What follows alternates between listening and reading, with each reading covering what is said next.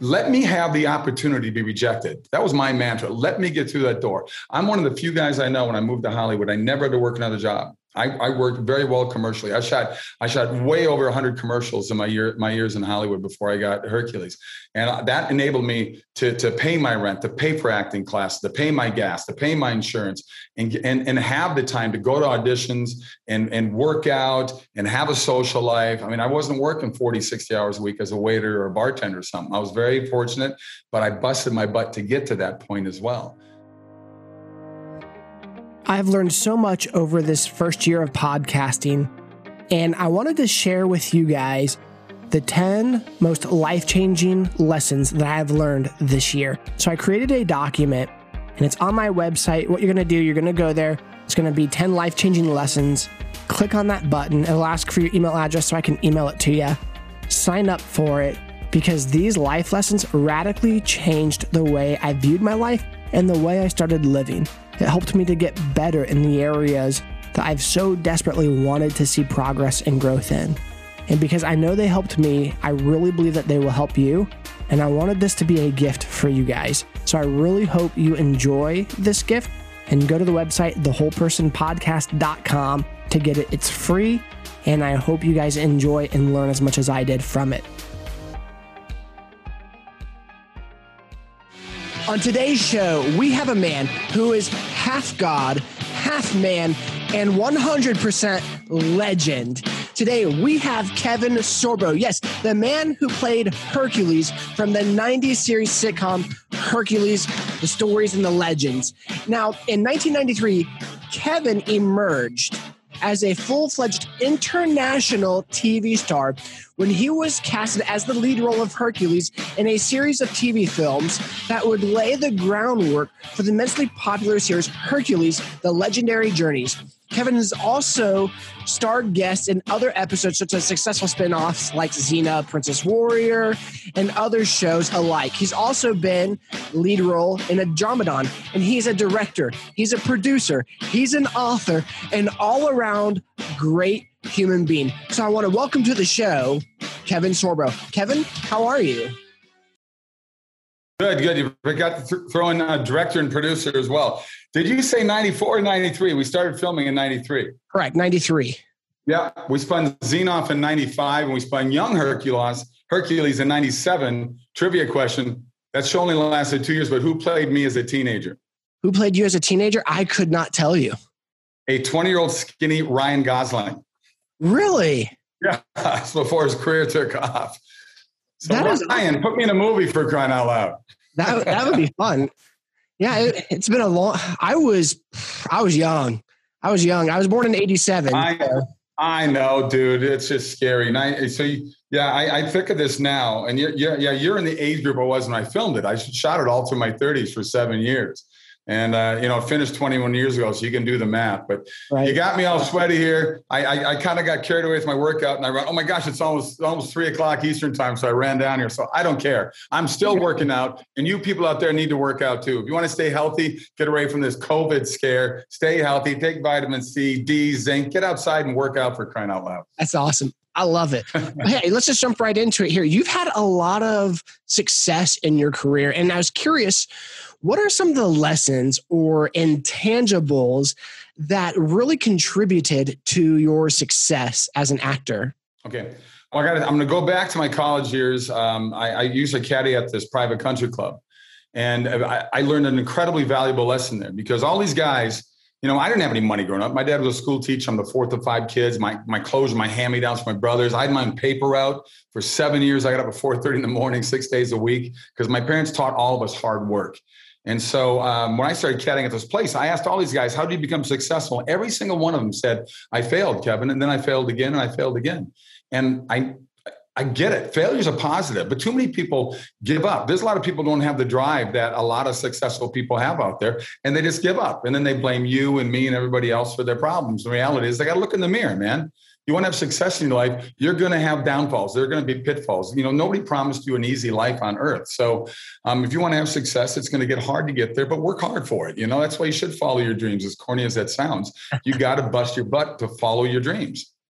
No, absolutely. And, I think as an entrepreneur myself, and someone who's in business, you also are an entrepreneur because you have your own film stuff that you produce, you direct, and in the aspect of business, in the aspect of being an actor, we essentially are our own product. And so you've learned that at a very young age as an actor that you were your own product. So what were some of the biggest lessons that you learned in developing yourself to become a better product and to make yourself more desirable to other people in industries? Well, I had a double major in college. I marketing and advertising, business, double business major. I minored in drama because I knew I wanted to be an actor since I was 11 years old. So I say I market and advertise myself. And I also say exactly what you just said, that we are our own product. You are your own product as an actor. And yeah, it can be tough when most of the time you walk through that door to audition for a commercial or a movie or TV show and they reject you. There's a lot of rejection in this industry. And I use that as fuel for fire for me. I know I'm one of the few guys that moved out to Hollywood. I mean, I'm from a town of 7,000 people in Minnesota. I'm a small town boy, and I just went out there, didn't know a soul. And I just loaded up my old beat up car and just went. But I learned early to be aggressive, and it's called show business, right? It's not called show. It is a business, and you got to push yourself through it. I remember my commercial acting coach, my commercial agent one time said to me, because once I get to know people, hey man, there's a great Coke commercial audition. We're both perfect for it. I'm going, are you going? We shared stuff. I had a good circle of friends that we would share stuff. And I called my agent, why am I not up for this? And he's like, Kevin, I got 100 other clients. I said, I don't give a damn about your other clients. You think they care about me?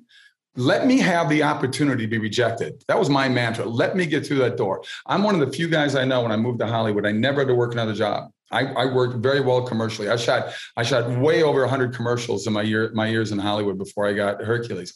And that enabled me to pay my rent, to pay for acting classes, to pay my gas, to pay my insurance, and have the time to go to auditions and work out and have a social life. I mean, I wasn't working 40, 60 hours a week as a waiter or a bartender or something. I was very fortunate, but I busted my butt to get to that point as well. And, that sort of, I tell actors all the time, I said, if you're starting out, find an agent where I don't care if you're in Atlanta, Dallas, Chicago, wherever you are, find an agent. I grew up in Minneapolis. That's where I got my SAG card. Minneapolis, that's housed at headquarters of Best Buy, Target, 3M, Honeywell, Pillsbury, General Mills. There's so many things that were being shot there. So I got that all-important Screen Actors Guild card during my college years. And that was an easy entrance, at least getting to Hollywood, because you know how tough it is to get that stupid card. You have to have it. But how do you get it? Well, you got to work. But if you don't got it, you can't work. It's weird. It's a weird way to get there, but you got to, yeah.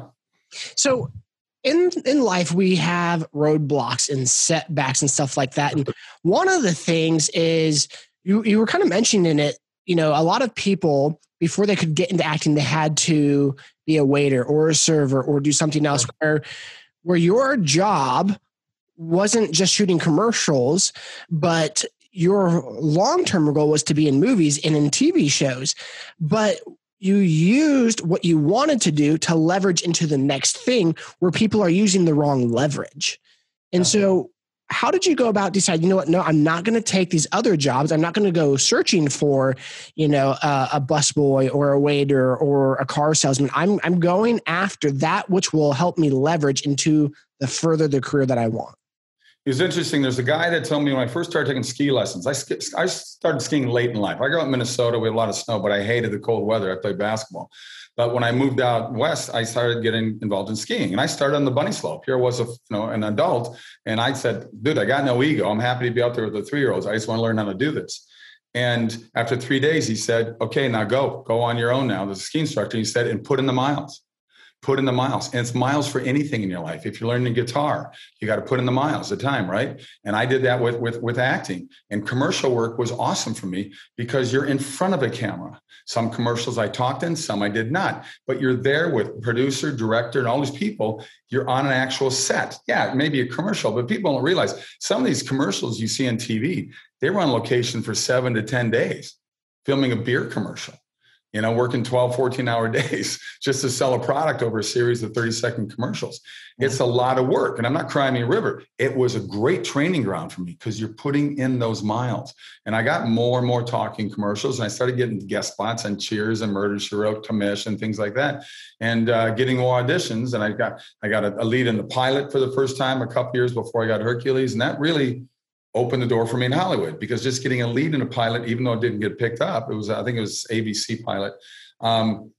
All of a sudden my name became a little more valuable for people saying, well, he did that and he was great in the pilot. They didn't pick it up, but let's bring him in because he's good for this role too. So I just say, get out there. And I don't care what city you live in. There's got to be theater or acting classes somewhere near you. And if there isn't, then move to a place that wants you, because if you want to be in this business, you have to commit to it. Don't get into it because you want to be famous. Get into it because you love the craft of acting, which I do. I'm still passionate about it. I still love it.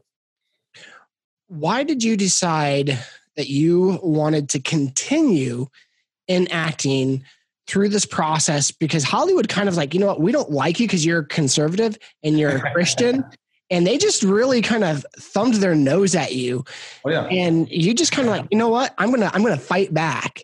So I would love to hear, what was your process, that journey through that time? Well, number one, it was kind of shocking. You know, my manager, I was with ICM, big agent for years, and a big manager. She felt pretty bad about letting me go. I know that, but she just said, I can't help you anymore. I can't get in some of these doors in these studios because he's a conservative. Or, you know, it was more conservative than Christian, you know? And so I thought, I was like, wow. I mean, you guys are the ones who scream for tolerance. We've heard about that forever. You know, Hollywood, you must be tolerant of this and tolerant of that and tolerant of us and freedom of speech, but it's a one-way street. And it makes me sad. You know, I don't really care where people's sexual orientation is, or they're religious or non-religious, or they're political. I don't care. It doesn't affect my life. But you look what's going on in the world right now, and it's just accelerated on itself in the last 10, 12 years. It's just gotten worse and worse and worse. But you know what? I love the business. I said, okay, fine. I started doing independent movies, and I've shot over 60 movies through these years. You know, there's a dozen that suck, but you don't go into thinking they're going to suck. But I've done some really good ones, and a lot of them I fell into, which I really like, movies that have a positive message in them, movies about hope and faith and redemption and love and laughter, because there's so much anger out there right now, and it's getting worse.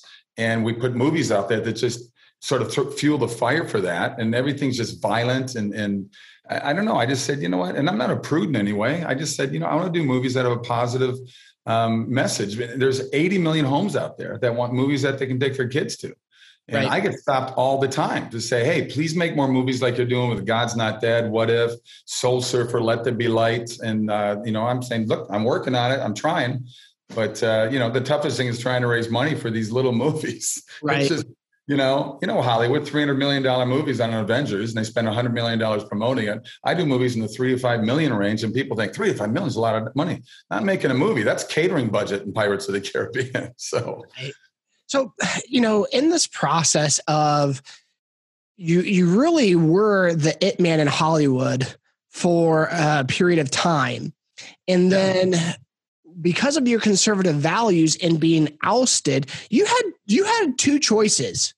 Mm-hmm. You could be stand true to your morals and values, or you could bend your knee and continue in the life of fame and celebrity and journey further into the it man. But you chose to stand for your morals and values. What kind of testicular fortitude did that take to literally just say, you know, I'm willing to give it up? Because it reminds me of Matthew 16:26. If a man gains the whole world but loses his own soul, what does it profit him? Like that, that reminds me of you. Oh, well, I'm flattered. It's my upbringing more than anything else. I have very strong parents, very religious parents. Church was always part of my life. I'm not a Bible banger kind of guy, but I'm not perfect by any means whatsoever. But I think my parents instilled a very strong foundation of morality in all of us, all 5 of us kids. And I just sort of carried that with me. I was never really a Hollywood guy. I was never a guy to kiss butt. And I was never a guy to play that kind of game. I was just a hardworking guy, hardworking stiff, that didn't cause any problems. I don't think you'll find anybody on any set I work with saying that, wow, he was a horrible guy to work with. He was a jerk. Because I don't. I keep a loose set. I keep a fun set. And you're right. There was gearing me up. I mean, I had 7 years on Hercules. I had 5 years on Andromeda straight. So I had Hercules becomes the most watched show in the world. Andromeda was Hercules 176 countries, Herc 150. And we were the number one show in first run syndication. So I was cruising. And, that stuff just sort of got taken away. But I had my first big budget movie was still during the Hercules years. I did a movie called Cull the Conqueror. It was my first big budget movie for Universal Studios. It was a prequel of Conan the Barbarian. And a month after that movie came out, I suffered a series of strokes. I had an aneurysm way up here in my shoulder that imploded on me. I knew I was having problems with my arm. I couldn't figure it out. Well, hundreds of clots went into my arm, but because where it was located so close to my neck, 4 clots went into my brain. I suffered 4 strokes. It took me 3 years to fully recover from that, learn how to walk and balance again. So it really, to not die from that or be in a wheelchair the rest of my life, it was a wake up call to me to say, maybe I should start doing different things and other things. And it wasn't like Hercules always had good messages in it, but I mean, I don't know. It just opened a different door for me, and I became a lot more patient in my life than I was before. What was the recovery process like? I'm sure it was a slow process. But in terms of spirituality, because I was watching an interview where you said that it was the first time that you turned to God for faith. And I guess my question would be, why didn't you turn to God sooner in your life for faith? And what at that moment really made you like, okay, I need this now? Well, I like to say, I've always had faith. I just never needed faith until this roadblock hit me. I had a lot of roadblocks in my life. I'm a man of prayer. I mean, I tell people, you don't have to be a religious person to be praying. Praying, don't throw that on just on God. You can just be in your car driving in the 405 traffic when you're going 5 miles an hour in 6 lanes. And you can say, you know what? I'm grateful that it's a sunny day. I'm grateful I got a car. I'm grateful I got a pillow to sleep on. I'm grateful I got hot water, because we take so much things for granted, and we're so impatient in today's world, because everything's like 6-second attention span. So for me, it was okay. This happened to me. And as my wife would say to me, whenever I got down a little bit, she said, Kevin, it did happen. What are you going to do about it? And it was like, wow, okay, what am I going to do about it? And I wrestled with God. Sure, I did. I wrestled with him. I said, this sucks, man. My career was booming, it's taken off. Tell me about that. What difficult questions did you ask God that he answered? Well, I think all of us go through that why me phase. Here I was, it was like, boom, things were taking off. And this has this total large roadblock in front of me. What am I going to do? How am I going to get around this? And I realized after, the reason that I even survived this thing was because of God. And I don't think God gave me strokes, but I think it became a warning to me that maybe I was meant to go down a different road, because one door closes, another door opens. A lot of times people don't realize that other door opens. You just have to not be afraid to walk through it. Fear holds people back. Look what we're doing now with COVID, right? They're using fear as a weapon to control all of our lives for a virus that has a 99.7% recovery rate. It's insane what we're doing to the world right now. It's sad what we're doing. And I understand it's like, okay, a horrible flu season. But what does the flu affect? The flu affects people that have pre-existing conditions. People have weak immune systems. I see these 7-year-old kids wearing masks. I call that child abuse. This is crazy what we're doing right now. But fear is an amazing weapon, and it holds so many people back. And that mixes in with failure. Failure produces that fear. And then people go, well, maybe I'm not meant to do this or do that. And then they just give up and they settle. And then they become miserable because they settled in their life and they're not happy. I think that's what we're seeing played out on our streets right now. I think if I'm going to do a psychological profile on these Antifa people and these guys attacking buildings and rioting, I think a lot of these people have no Bible in their life. They have no love in their life or for themselves. They have their anger only perpetuates itself, and you become a deeper and darker black hole for them to live in. I mean, look, I can put 2 + 2 = 4 on Twitter, and I'll get a dozen trolls saying, I hope you die. But they get to stay up on Twitter, get my account, because I say, hey, this is what this doctor over here says about wearing masks. Can we listen to that? What do you guys think? And then Facebook takes me down. I'm like, what is going on in our country right now? I mean, we're turning into, Russia in 1940s and 50s. This is crazy. Yeah, no, you're 100% correct on everything. It really goes into the fact that we have 2 choices in life. We can live life by the flesh and choosing to appease those appetites, or we can live life by the Spirit and the fruit of God. And we have those choices. And just because we choose the Spirit of God doesn't mean that the fleshly desires, the urges, the instincts, the desire just automatically goes away. But because of Jesus, we now have an ability of grace to operate towards the things of the Spirit. So let me ask you, in terms of your life, your process, everything that you're going through, how have you learned to choose to walk more towards the life of faith, peace, joy, love, kindness, goodness, the self-control, the fruits of the spirit versus walking towards the things of the flesh? That, it really happened for me 11 years ago. When Andromeda finished in 2005, I was starting to do more and more movies. But then in 2010, my friend Dallas Jenkins came to me. Dallas is now doing a series called The Chosen, which I highly recommend. It's wonderful. I love that. And Dallas Jenkins is the son of Jerry Jenkins, who was one of the co-authors, along with LaHaye, with the Left Behind series, which I got to throw in. I'm about to be starring in and directing the next Left Behind movie. We're filming in July and August of this year. And he gave me a script, and I read it. He just wanted my opinion on it. I read it that night. I went, wow, this is awesome. I called him up and I said, hey, who's playing Pastor Ben? He names a couple of actors. I said, no, I'm playing him. He goes, dude, I can't afford you. And I said, I don't care. I said, this script is awesome. And it's the same writers that wrote that script that wrote God's Not Dead, which became a massive hit. What If is a bigger movie. And I hope people that have seen me in God's Not Dead, please go check out What If. I think PureFlix they either didn't have the money to promote it, or they just didn't have the right plan to promote it. They did such a better job with God's Not Dead. But What If, to me, I put it in my top 5 movies of the 64 I've shot. It's awesome. And that opened the door to me. I want to do more movies like that. That was really like, wow, that door just burst open for me. And I said, this is the road I want to take. And these are the movies I want to do. I want to do movies like Blindside. I don't necessarily want to preach to the choir. I want to do a movie that, people from the blind side, that people of faith said, what a great Christian movie. That Christian family in Texas took in that African-American kid that had nobody in his life, and look at what happened. He went on to become, an all-pro football player. And then people that non-faith said, no, it's a great football movie, but they're great because the message is still in there. Right. I think one of the last 5 years, I think the best movie that won Best Picture out of Hollywood, because Hollywood gets it wrong 90% of the time, is The Green Book. Green Book is a fantastic story, and it's got a fantastic message in it too, without beating you over the head. Because non-Christians or atheists, agnostics, they hate it when Christians come up and say, "Hey, man, you got to do this and you got to do that." Because I think one of the biggest mistakes we can make as Christians is to think that we're holier than thou, that we're better, because that's the impression they get, certainly from the media and the movies and television, because they paint us that way. But there's a lot of times that we can be the least forgiving, and we need to be the most forgiving, because none of us are perfect. How do we as Christians change? Because right now, culture is affected by Hollywood. Oh, yeah. So, and it frustrates the living hell out of me.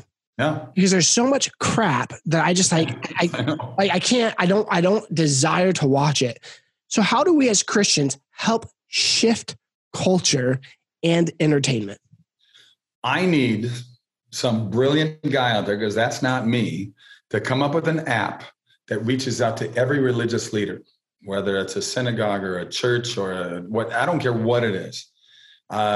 I need somebody that can reach out to every religious leader that we have, and the people like myself that do movies that are fun, filled with redemption, hope, and love and laughter. We give it to them, and then they tell their congregation, this movie opens on this weekend, buy every single ticket for the entire weekend. Because trust me, AMC, these guys don't care what's in their theaters. They want to sell popcorn and sodas.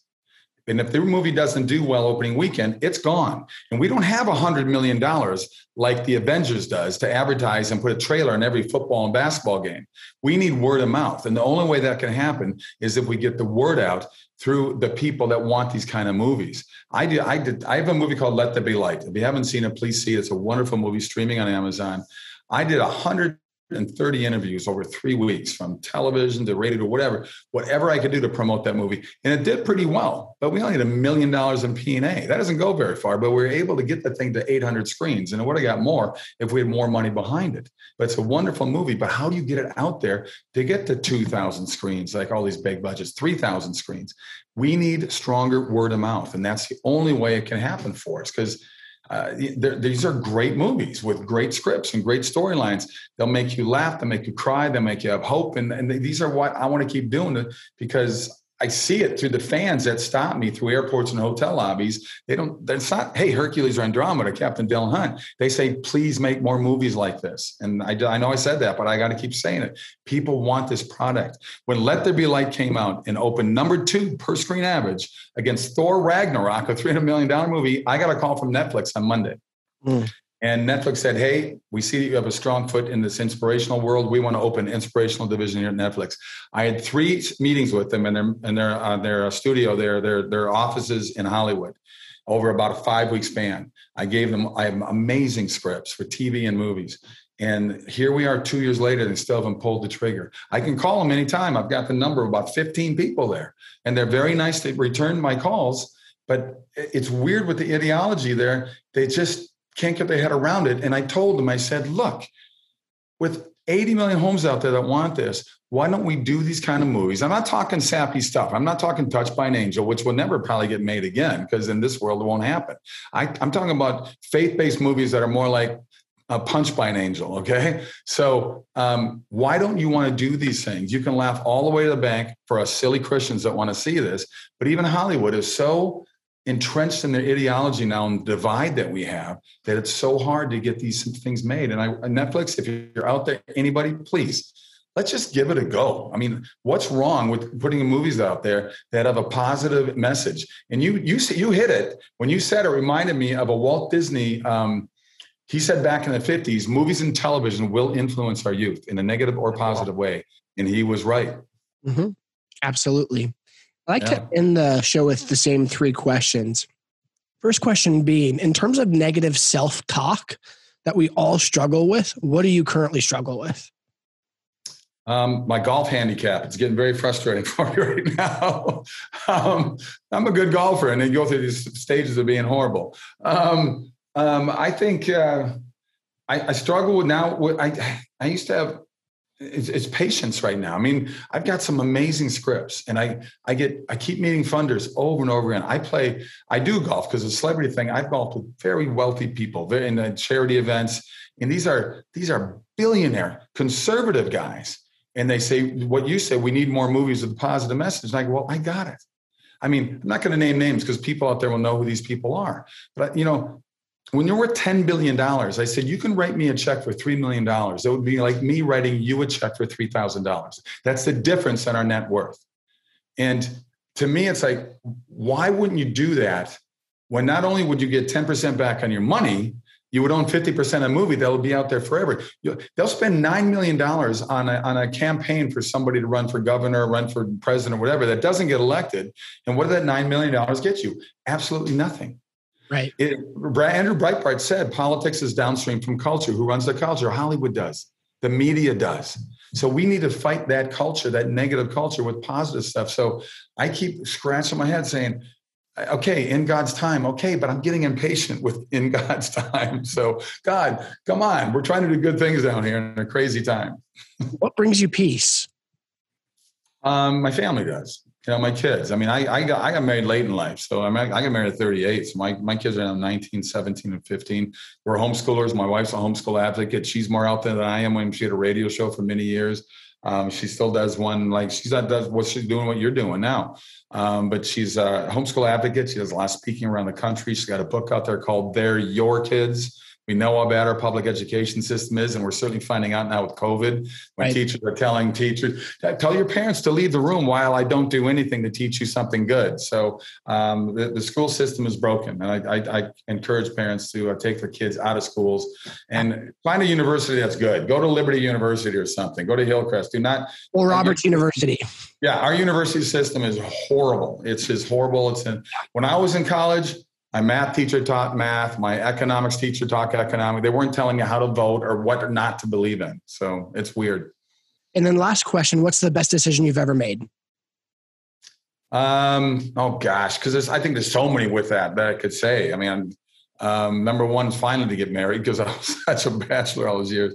To really follow my dreams. I was 11 years old, and I told my parents after I saw The Merchant of Venice at the Guthrie Theater in Minneapolis, being Shakespeare, me being 11, I didn't know what the hell they were saying, but I was totally, totally enamored. And the seed was thoroughly planted, and I went, wow, that's what I'm going to do. I'm going to be an actor. And My parents didn't encourage or discourage. My mom just said, "That's nice, dear." They thought it was just a 11-year-old kid talking. But I love what I do. I love being on the set. I love, being around creative people.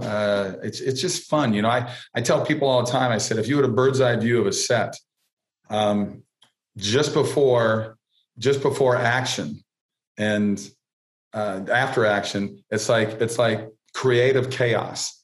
Because once there's and action, boom, then everybody settles in and the scene happens and cut. And then everybody's hair is running around, lighting guys are around. But it's just, I love it. I get goosebumps talking. I still love being on a set. It's just a blast. Kevin, thank you so much. Where can people follow you? They go to kevinsorbo.net is a great place to go. Also go to sorbofamilyfilmstudios.com, sorbofamilyfilmstudios.com. kevinsorbo.net has a list of all the movies. You can go to IMDb page, of course, and see what's coming up. But please, at Sorbo Family Film Studios, leave your information. Well, email. We'll let you know what's happening. I got a movie out right now called The Girl Who Believes in Miracles. It's in its 4th week. I have another one coming out in July called One Nation Under God. I've got one I directed with John Ratzenberger and Lou Gossett Jr. called Miracle in East Texas, true story set in 1930. And I'm also about to take off for Oklahoma. I'm shooting the Reagan movie. Dennis Quaid's playing Ronald Reagan. I'm playing his pastor. Guthrie, Oklahoma. Okay. Do you need any extras? Because I don't live too far away from there. Oh, is that right? Seriously. I got your information. Let me talk to him. All right, perfect. I know they got a big scene coming up that I'm not in, but I know they need like 100 extras or something. Yeah, I'd love to help. Oh, that's funny. Sure. Kevin, thank you so much. And we'll talk to you soon. When I started this podcast, it was important for me to lead by example, that I wouldn't hide behind a fake mask, acting like I've arrived and speaking from the mountaintop. My whole purpose was to be vulnerable about where I was, my failures, my struggles, and my successes, so that I could be a bridge, that I could be a gap in this process of showing people how to change in the areas of faith, family, finances, friendship, fitness, and fun, because that's exactly where I'm at and what I'm doing. And I had a coach years ago, and he was the first coach I've ever had.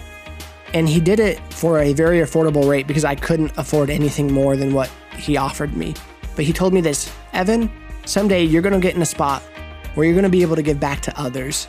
And I want you to remember what I'm doing for you here and now, that it's made affordable so that you can actually go through it. He goes, I believe in you, and I trust that you'll do this.